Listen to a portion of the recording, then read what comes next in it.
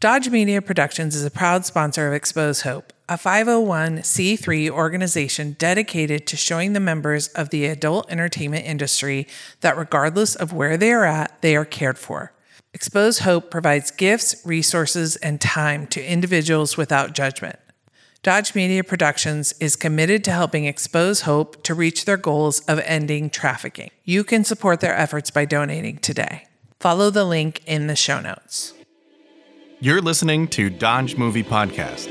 Your hosts are Christy and Mike Dodge, the founders of Dodge Media Productions. We produce films and podcasts, so this is a podcast about films. Join them as they share their passion for filmmaking.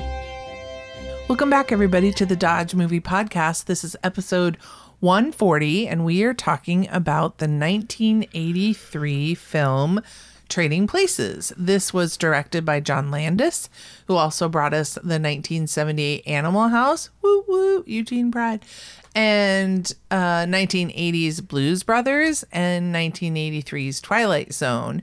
We also talked about John Landis in June or July when we had Dustin Morrow on, and he was talking about his yuppie films. He directed one of those that is slipping my mind right now. John Landis did, not Dustin.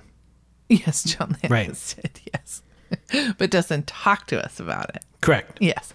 Okay. It stars Eddie Murphy, Dan Aykroyd, Jamie Lee Curtis, Ralph Bellamy, and Don Amici. The DP was Robert Painter, who did 1980's Superman 2 and 1983's Superman 3 and 1986's Little Shop of Horrors. He was busy in the 80s. He was. The writer for this film is Timothy Harris, who did one of your, I don't know if this is a favorite of yours, but Falling Down in 1993. Oh, yeah. Would you call it a favorite? Or No, but it is certainly a good film and a noteworthy film. Yes. And actually there were two writers, Timothy Harris and Herschel Weingrod, and they both were part of Falling Down in 93. The previous writer, Timothy, was also wrote 2009's Astro Boy, and Herschel wrote 1988's My Stepmother is an Alien. Gina Davis. Yes. And Goldblum? I believe so. Yes.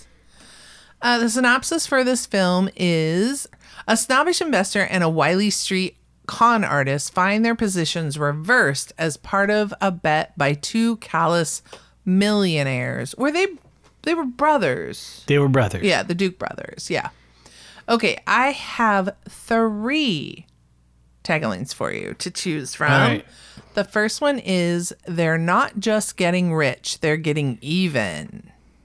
Okay. So speaking of the investor and con artist. Right.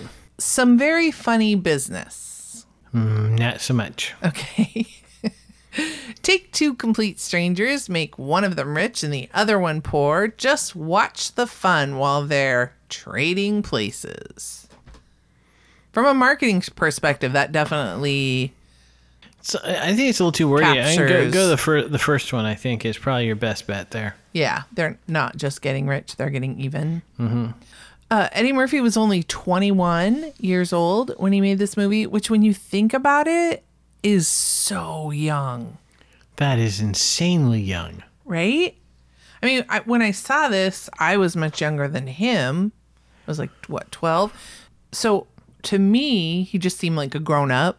Right. But 21 is just, that's a baby. Okay, so this film was made when? 83. Let me make sure. But so he was born 83. in 62. So that means that, was he like 24 for Delirious? Is that right? I would have to look up Delirious. But again, yeah. Well, no, I'm just saying at that era, I would have thought he was in his 30s. His 30s, yeah. I know. Of course, we didn't see him in person, so we didn't know. He's a fellow of shorter stature and smaller build. I think he's average height. Well, I hope so. Because in this movie, he doesn't. Maybe they cast a lot of big burly guys to stand next to him. Okay. Ralph Bellamy, as we talked about very early in when we started the podcast. Oh, Bellamy. Became known. He was you should explain this because you know it better. Yeah.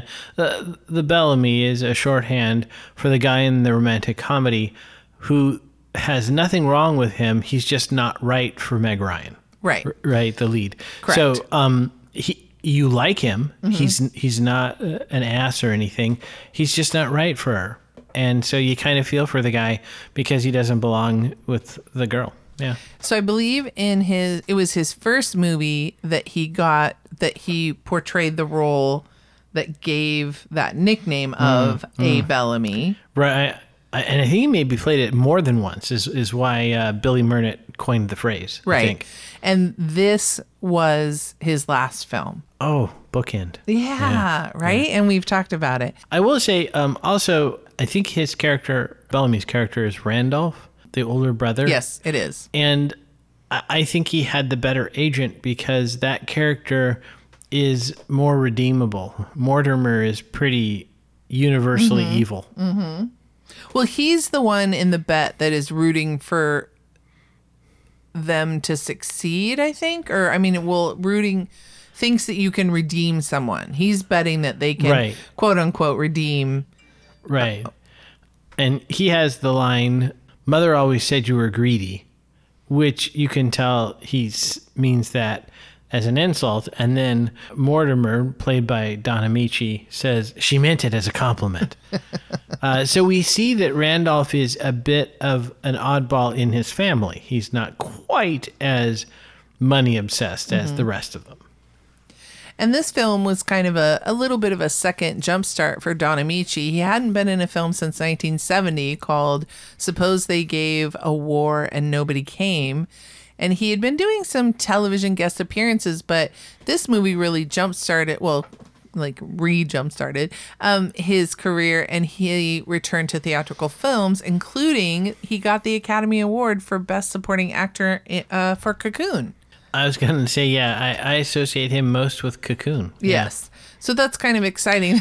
That's one of the good things we can hang our hat on this movie. We'll talk about in a little bit some of the more troubling things. Right. Yeah.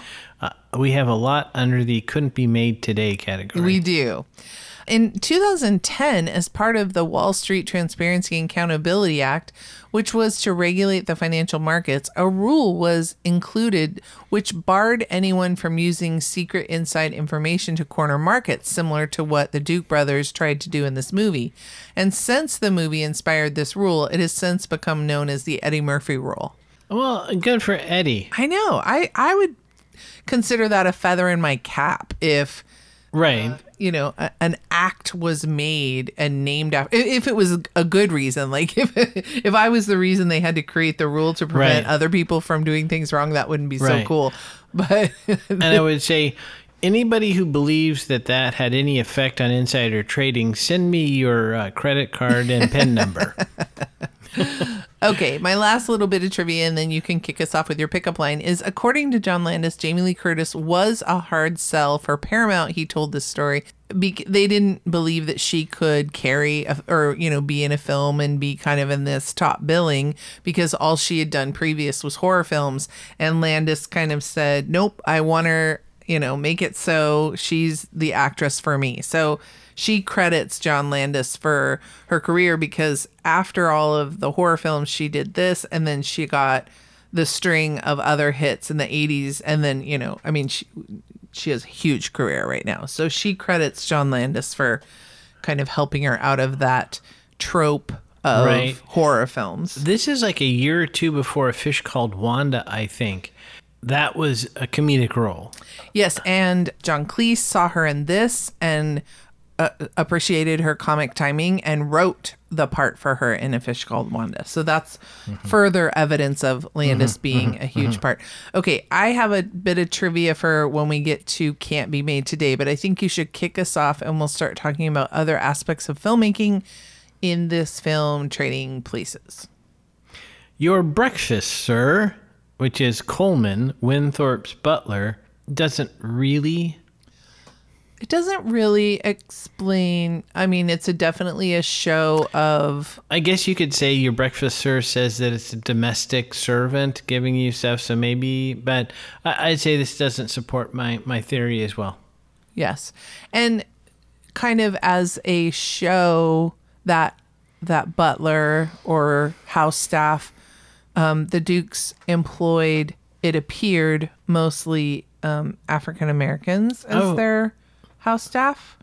Yeah, I think Coleman is the only non-black house staff we see in this film. Yeah. So the Dukes definitely have an opinion, and that is that they make that known of how they feel. Right. Without jumping too far ahead, my question is, when I watched it this time, how realistic that was for the mid-'80s. Right, in New York City. Yeah, I don't know, is my question. Now, my guess is if there are still people who have domestic help in the United States, whether it be Manhattan or Philly or what have you, my guess is they would be immigrants from other countries, perhaps from Africa, but I would think, Philippines and other places in Asia, perhaps. So when I first saw the film, it didn't strike me. Right. So maybe that was, still realistic at the time. Yeah, it's hard to say since neither one of us grew up in New York, and I didn't grow up with domestic help. I was and I personally grew up in a state where we just didn't have a lot of diversity. So I think it's difficult for us to kind of say if that was, but it feels accurate. New York is a very diverse culture. You probably definitely had the lower class, this has been history, right? The lower classes are the servers and house staff for the upper class. And yeah. Like I said, I grew up in an area with more of a melting pot. And you or nobody you knew had domestic help. So how would you know? Yeah. So I had no. All right, let's move on since we don't know what we're talking about that. Well, if we stop talking when we don't know what we're talking about, the podcast is going to be really short. All right. So the only thing I have for cinematography is when they're explaining to Billy Ray about the commodities and how they work, and they've dumbed it. To me, they were trying to dumb it down, and probably maybe for the audience also, because this is before The Big Short, before maybe too many people knew how Wall Street worked. But they have basically breakfast in front of him, and they have bacon, and they have eggs, and they have toast, which represents wheat, and then they have orange juice, which represents the orange prices and everything. And they're breaking him down and explaining him, and they kind of come to a point where they're like, see, so do you understand? And Eddie breaks the fourth wall and looks straight into the camera. And I wrote in my notes, not sure why. What was that moment? And what do you think why did he break the fourth wall there? I think it was supposed to be a nod to the audience, can you believe these guys are asking that? But I don't know. It is kind of odd. Maybe just because the whole concept back then, I just don't feel, once again, I was a kid, so I didn't know how the stock market worked. But I feel like if I ask grownups around me, I don't know if they could have really fully explained, especially this whole idea of the speculation. Because that's kind of what they were doing, although they were cheating and getting inside information. Right. I think the one sentence summary of how the stock market works is rich people get richer. And they were giving the next, in your pyramid style of journalism, the next level down of detail, but it was still very hand-wavy. But this is a comedy, right? So I let's think not get lost in the weeds. That's about as much time as they could spend in the film trying to establish what was going on. Now, I did make a note while watching it to look up, and I didn't, sorry listeners, whether or not frozen orange juice concentrate is actually something that they speculate on. But I did notice that when they were doing that explanation, they shot both Randolph and Mortimer from below, giving them a very authoritative look. And there's a painting of one of the founding fathers, Washington or Jefferson or somebody. It'd be better if it was Hamilton. I think it was. In the background. I think it was. Yeah. I feel like I remember that. I agree. I think the camera angle, that's good that you noted that, because I think that definitely speaks to, I think from them from above, not only we're supposed to think of them as authorities, but also we feel diminutive to them, like Billy Ray, because I believe he was sitting in that scene. Yeah, they had him sitting down in front of the breakfast items. Yeah. I think under writing, I have at one of the first scenes, we meet Dan Aykroyd's character, and he's brought breakfast in bed. He has a barber chair in his apartment, and his butler, I assume, or his, what do they call it, a manservant or whatever, anyway, is giving him a custom shave in that chair. His clothes are picked out for him. We're very much learning about his character, and that he pretty much doesn't have to do any household tasks. He just wakes up and kind of is handled. Right. And I am curious to what degree that is realistic, right? I would hate that. All that. Like, get out of my way. Just let me get ready. Yeah. Well, yeah, I can't even imagine someone putting my socks on for me. I mean, that'd be ridiculous. But I just wonder how much time that person would actually have to devote to keeping that amount of money, right? Because as we've talked about before, when you have that level of wealth, you attract people who would like to separate you from that wealth. Mm-hmm. So I'm very curious. We see it as a life of luxury, but there could be social obligations and other things. It might be a very busy life, not actually waking up whenever you want and getting a custom shave. I don't know. Yeah, absolutely. The first interaction between Lewis and Billy Ray, he runs into Duke and Duke. The two run from the police. It's kind of a very silly chase because they're kind of running around, I believe, the Duke brothers, or there's kind of a little bit of almost a Benny Hill style to that. Yes. And I just thought that interaction was very, like, Billy Ray is wrongly accused for a whole list of crimes that almost just seem completely trumped up, which I'm sure, we've heard about nefarious police departments kind of. It just seemed like he was panhandling, and I believe he accidentally ran his little cart into one of their legs, but it was like, larceny and what's it called when you hit somebody?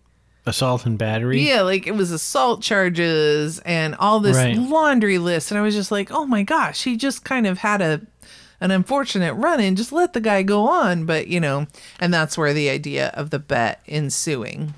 I felt very bad for Coleman, who makes tableside crepe Suzette. And it's quite an involved process. It's a decent sized scene. And I'm just the whole time watching him make these crepes, and then Lewis just goes, oh no, we're not interested. And it shows him throwing them in the trash, and that hurt my heart. Yeah. First of all, I wondered why he wouldn't eat them himself. Now, right. I have known several people who worked in the food service industry, and they assure me that wait staff does eat the food that is not consumed. Well, I've even heard stories from wait staff who, like, a good portion of a steak is still on the plate. Yeah. And you cut off the slobbery part and you have yourself a steak. Enjoy the rest of the steak. Yeah, so.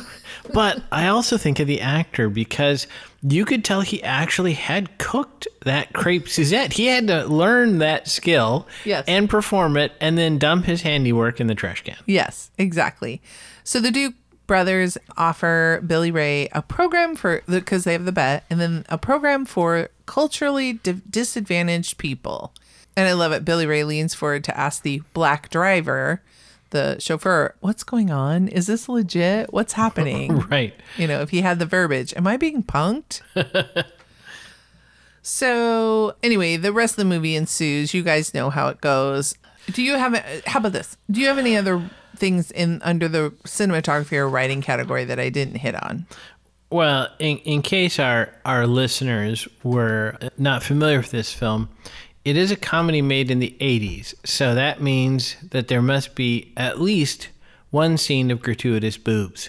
However, Landis was not satisfied. He's an overachiever. There were 2 scenes of gratuitous boobs.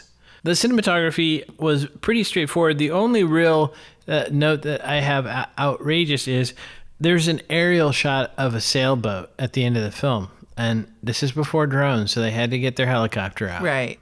So speaking of the topless scene, Jamie Lee Curtis told People magazine in March of 2022 that she knows she looked good, and she entered the scene fully aware of what was, entailed in the scene.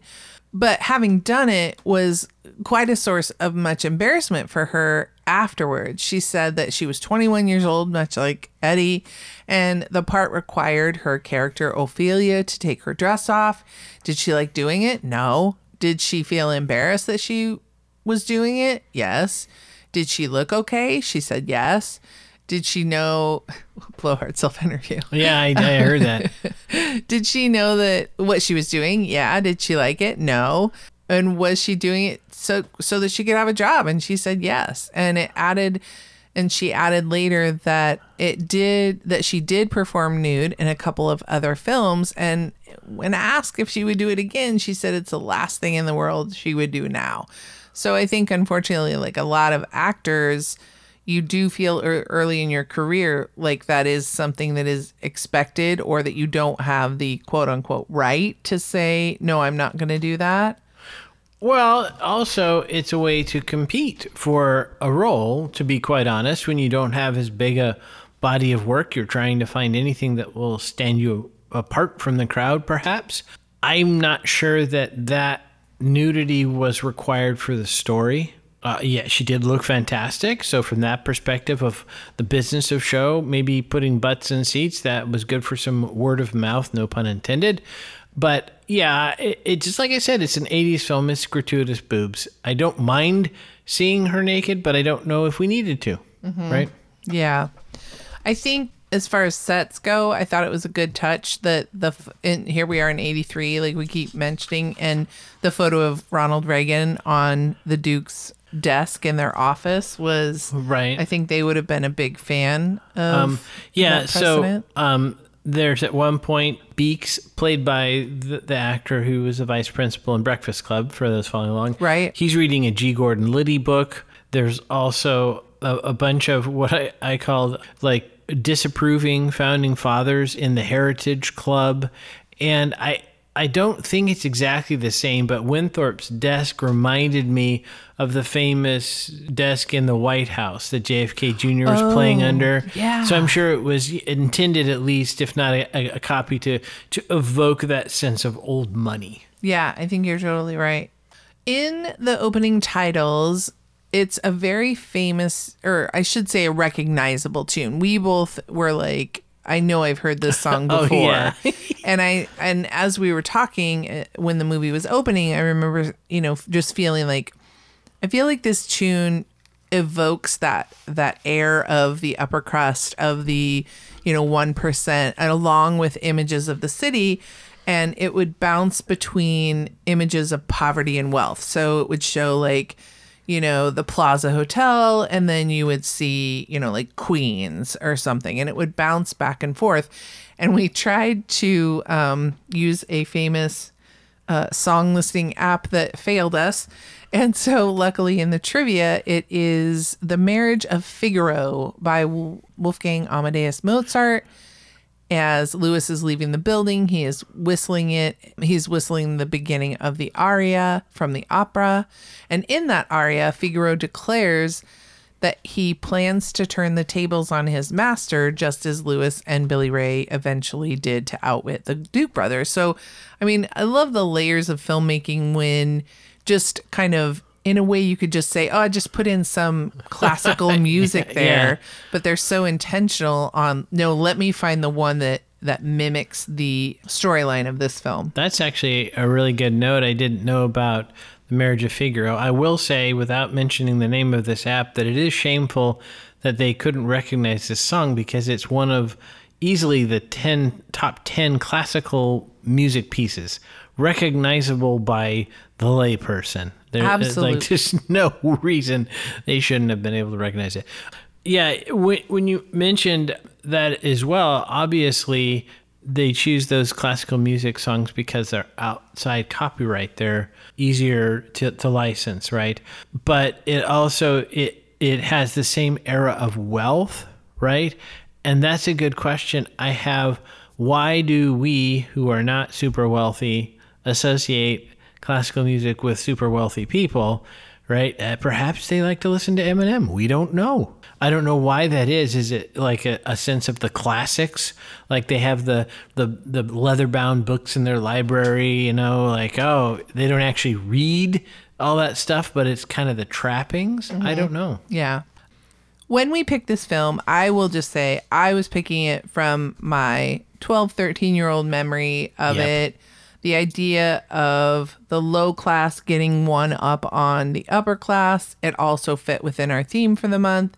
And it wasn't until we watched this film that we realized, holy cow, there is a ton of just downright racist, horrible things in this film. So we'll go through them under our category of could not be made today, or it would need a heavy rewrite if it was. Because I think the spirit of, you know, the little guy getting one up on the big powerful dudes is an inspiring storyline and theme, but we clearly don't condone a lot of what happens. Yeah, and the filmmaking, storytelling aspect. This is a really, I think, interesting question because, as we talked about, not just people of color, but also our gays also don't do so well in the slur department. Right. But is that realistic for 1984 in the United States and 1984 in wealthy people in the United States? I think definitely for wealthy people.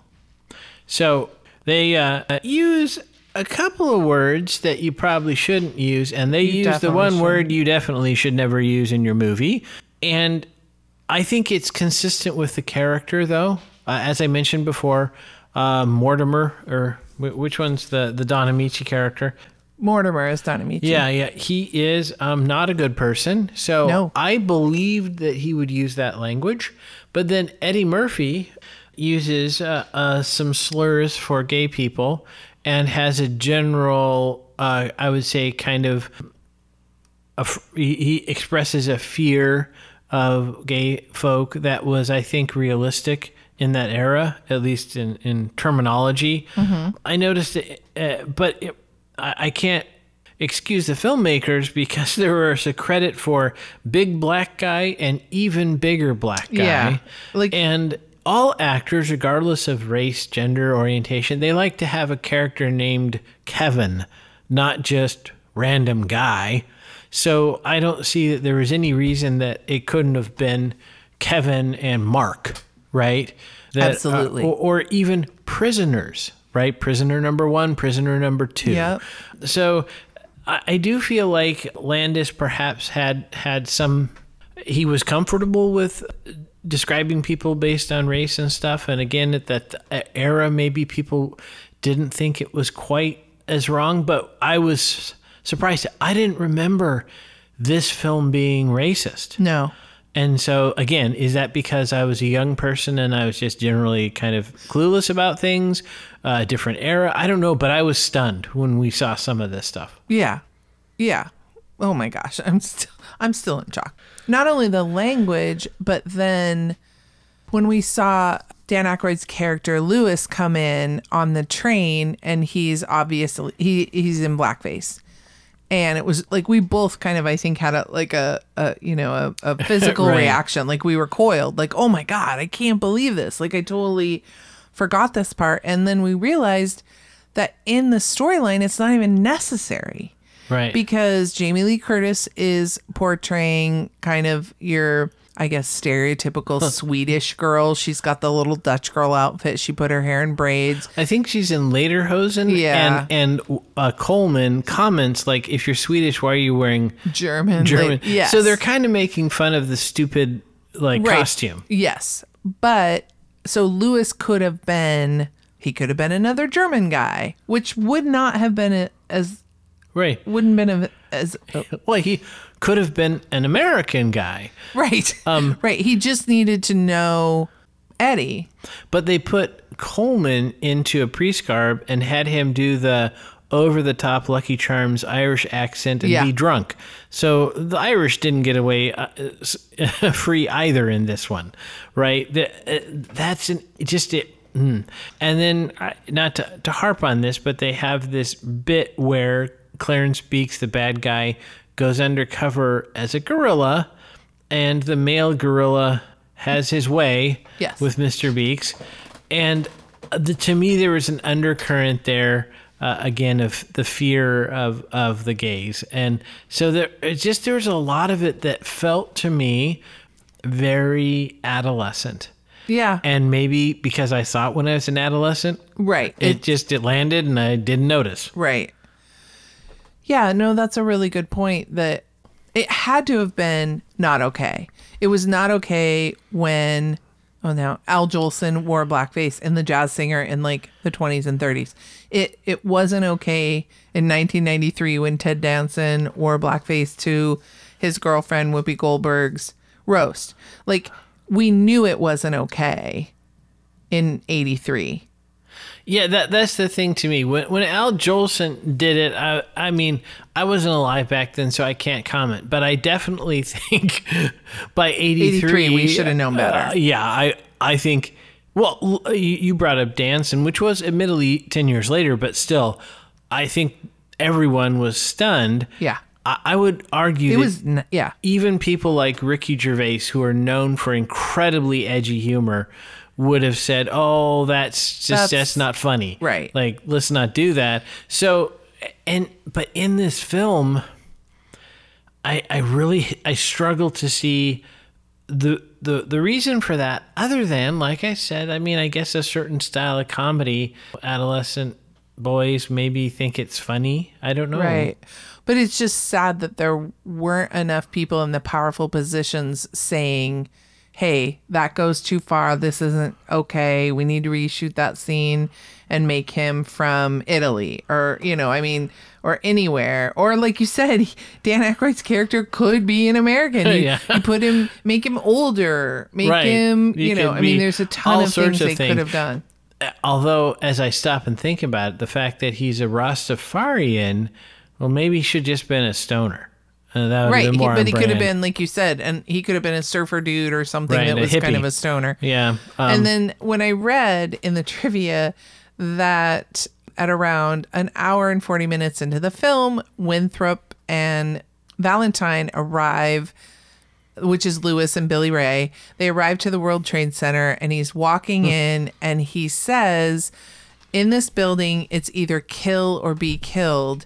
And this line has been removed from some television broadcasts after 2001 out of respect for the victims of the September 11th, 2001 terrorist attacks.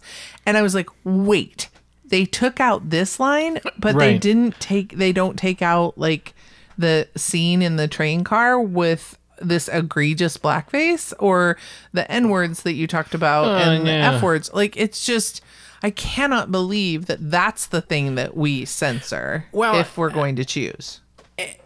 And this film doesn't have a reputation as being that edgy, which I would have thought, it may have. So Sacha Baron Cohen's Borat, I think, is probably more known for being inappropriate than this film. And I would argue that it's not, right? So that's, to me, it was kind of odd that neither one of us remembered this film as being that bad. Super outrageous. Yep. And look, I mean, it's art and it's comedy. Like, it's hard for me to say that Landis at that time couldn't do this film. That's a weird position, but I certainly think it should have been extremely notorious, right? You would think. You would remember. Like, for example, we were talking the other night with the family, and somebody had forgotten the Mickey Rooney character in Breakfast at Tiffany's. Right. And everyone else at the table were like, oh, no, we know that scene. Right. And so, like you said, we were surprised by ourselves that we did not remember. Right. And sadly, that could be that at that time, we were children. Yeah. So I give us a little bit of a pass there, but we weren't as evolved as humans. Well, I mean, I feel like somebody should have been, though. Well, it's like I said, I have a hard time judging people 40 years ago by current, standards of what's appropriate. So perhaps at the time it wasn't considered that edgy. but I find it odd that it wasn't, right? Yeah, I mean, just exactly. looking back on it, I'm like, how could this have not been a talking point? Like, oh, I can't believe how edgy this was, how much race stuff was in there, right? it's And I really- would think the black community at the time, maybe they I'm were saying sure like, they had a problem with it. yeah, you would think they would look at this and say, but And much like Jamie Lee not being comfortable to say like, hey, does she have to be topless? My first thought was, well, was Eddie okay with it? And then when I found out he was 21, I thought, well, that's unfair to put it on him and to say Right, he's like, just trying well, to if he probably signed break off into the on movies. it, but he wasn't in the power position in this movie. He was grateful to have a job and probably not one to. well, again, if he had said, I have a problem with some of these parts of the script, they'd say, thank you very much, Mr. Murphy. We'll let you know. Right, we're gonna go call Right. Richard Pryor. Yeah, exactly. I mean, exactly. just to be honest, No, I know. that's I agree with what you. would have happened. And he has said in the past, they're just movies. And I mean, he made the Clumps, so he's not Orson Welles. But so like I said, it's real hard for me to say you can't make a comedy that's edgy, but wow, This is I was way too stunned. much. Yeah. Way too much. Yeah. This was real. It's difficult to watch with our current sensibilities, right? Alrighty. Was there any head trauma in this film? There was a fair amount of head trauma. Mortimer beats Billy Ray about the head and shoulders while Billy Ray's begging as part of his, he got his little knee cart thing. Then Billy Ray runs into Winthorpe and knocks him down. Clarence Beeks throws a passerby down on the sidewalk. Nice guy. He then pistol whips the gorilla, which is really Jim Belushi in costume. And then the real gorilla hammer fists Clarence Beeks. So a decent amount of head trauma. Yeah, boink. How about a smoochie? Smoochy, smoochy, smoochy. Yes, Winthorpe and Ophelia kiss at the train station. Aw, true love. True love. And we mentioned a show first. Was there a driving review? Well, there's basically 3 rich people cars, right? So we see that Winthorpe, played by Dan Aykroyd, drives a black Mercedes-Benz 600 four-door sedan. And so that says that it's functional wealth, right? Because it's a relatively new vehicle. Mercedes is a decent maker. But the Duke brothers, they have a black 68 Rolls-Royce Phantom. And so not only is it older, but it's substantially less functional. It's really just a rolling living room because they're rich guys and they don't have to worry about that. And then Penelope has a 76 Cadillac Fleetwood limousine. So that shows that she's got some money, but she's not really playing quite at that level. So again, they inform us about the characters with their choice of ride. Right. And those Duke brothers, they had a computer in the car that was tracking the stock prices. How realistic was that? I think not in the slightest. Okay. I was like, I don't think in 1983 we had this ability. We barely had mobile Desktop. phone technology. We certainly did not have Wi-Fi Yes. or satellite technology. Yes, Yeah. thank you. All right. Shall we go to the numbers? Let's go to the numbers. Alrighty. This film, like I said, came out in 1983, had a budget of $15 million. Domestically, it made $90 million, so that it was a huge hit. Adjusted for today, that would be like a film making $302.2 million. It got a 7.5 out of 10 on IMDb. Critics love this movie. They gave it a high B at 88%, and audiences followed suit at 85%. So I think people have memories of this film as being funny. And like I said, I think that the quality of the one-upsmanship or the, kind of getting one over on the people in power is what makes this. Because when people saw that we were talking about it, they got really excited. So I think it has fond memories for those of us who maybe watched it that first time in 1983. It's just under 2 hours at an hour and 56 minutes. It is rated R. It is a comedy. It did win a couple of awards. Jamie Lee Curtis won the BAFTA for Best Supporting Actress. And Eddie Murphy won an NAACP Image Award for Outstanding Actor. So that is ironic that even at the time, I would think the NAACP would have had a problem with this scene, but definitely wanted to give one of their own, a nod to say you did well. You were very funny in this film. Especially at 21. That's impressive. Yeah. Let's see. Denholm Elliott won the BAFTA. I can't remember who that was. He's Coleman, the butler. I liked his work. And Giancarlo Esposito is in this. Yes. Yes, we noticed. The filming locations for this movie were Philadelphia, Pennsylvania, New York City, and then at the very end, we get a shot from St. Croix in the Virgin Islands. You still have time to put in a guess for what you think the theme of this month is. You will find the email in the show notes. It's Christy@DodgeMediaProductions with an S.com. And never forget, Dodges never stop, and neither do the movies. Thanks for listening to Dodge Movie Podcast with Christy and Mike Dodge of Dodge Media Productions. To find out more about this podcast and what we do, go to DodgeMediaProductions.com. Subscribe, share, leave a comment, and tell us what we should watch next.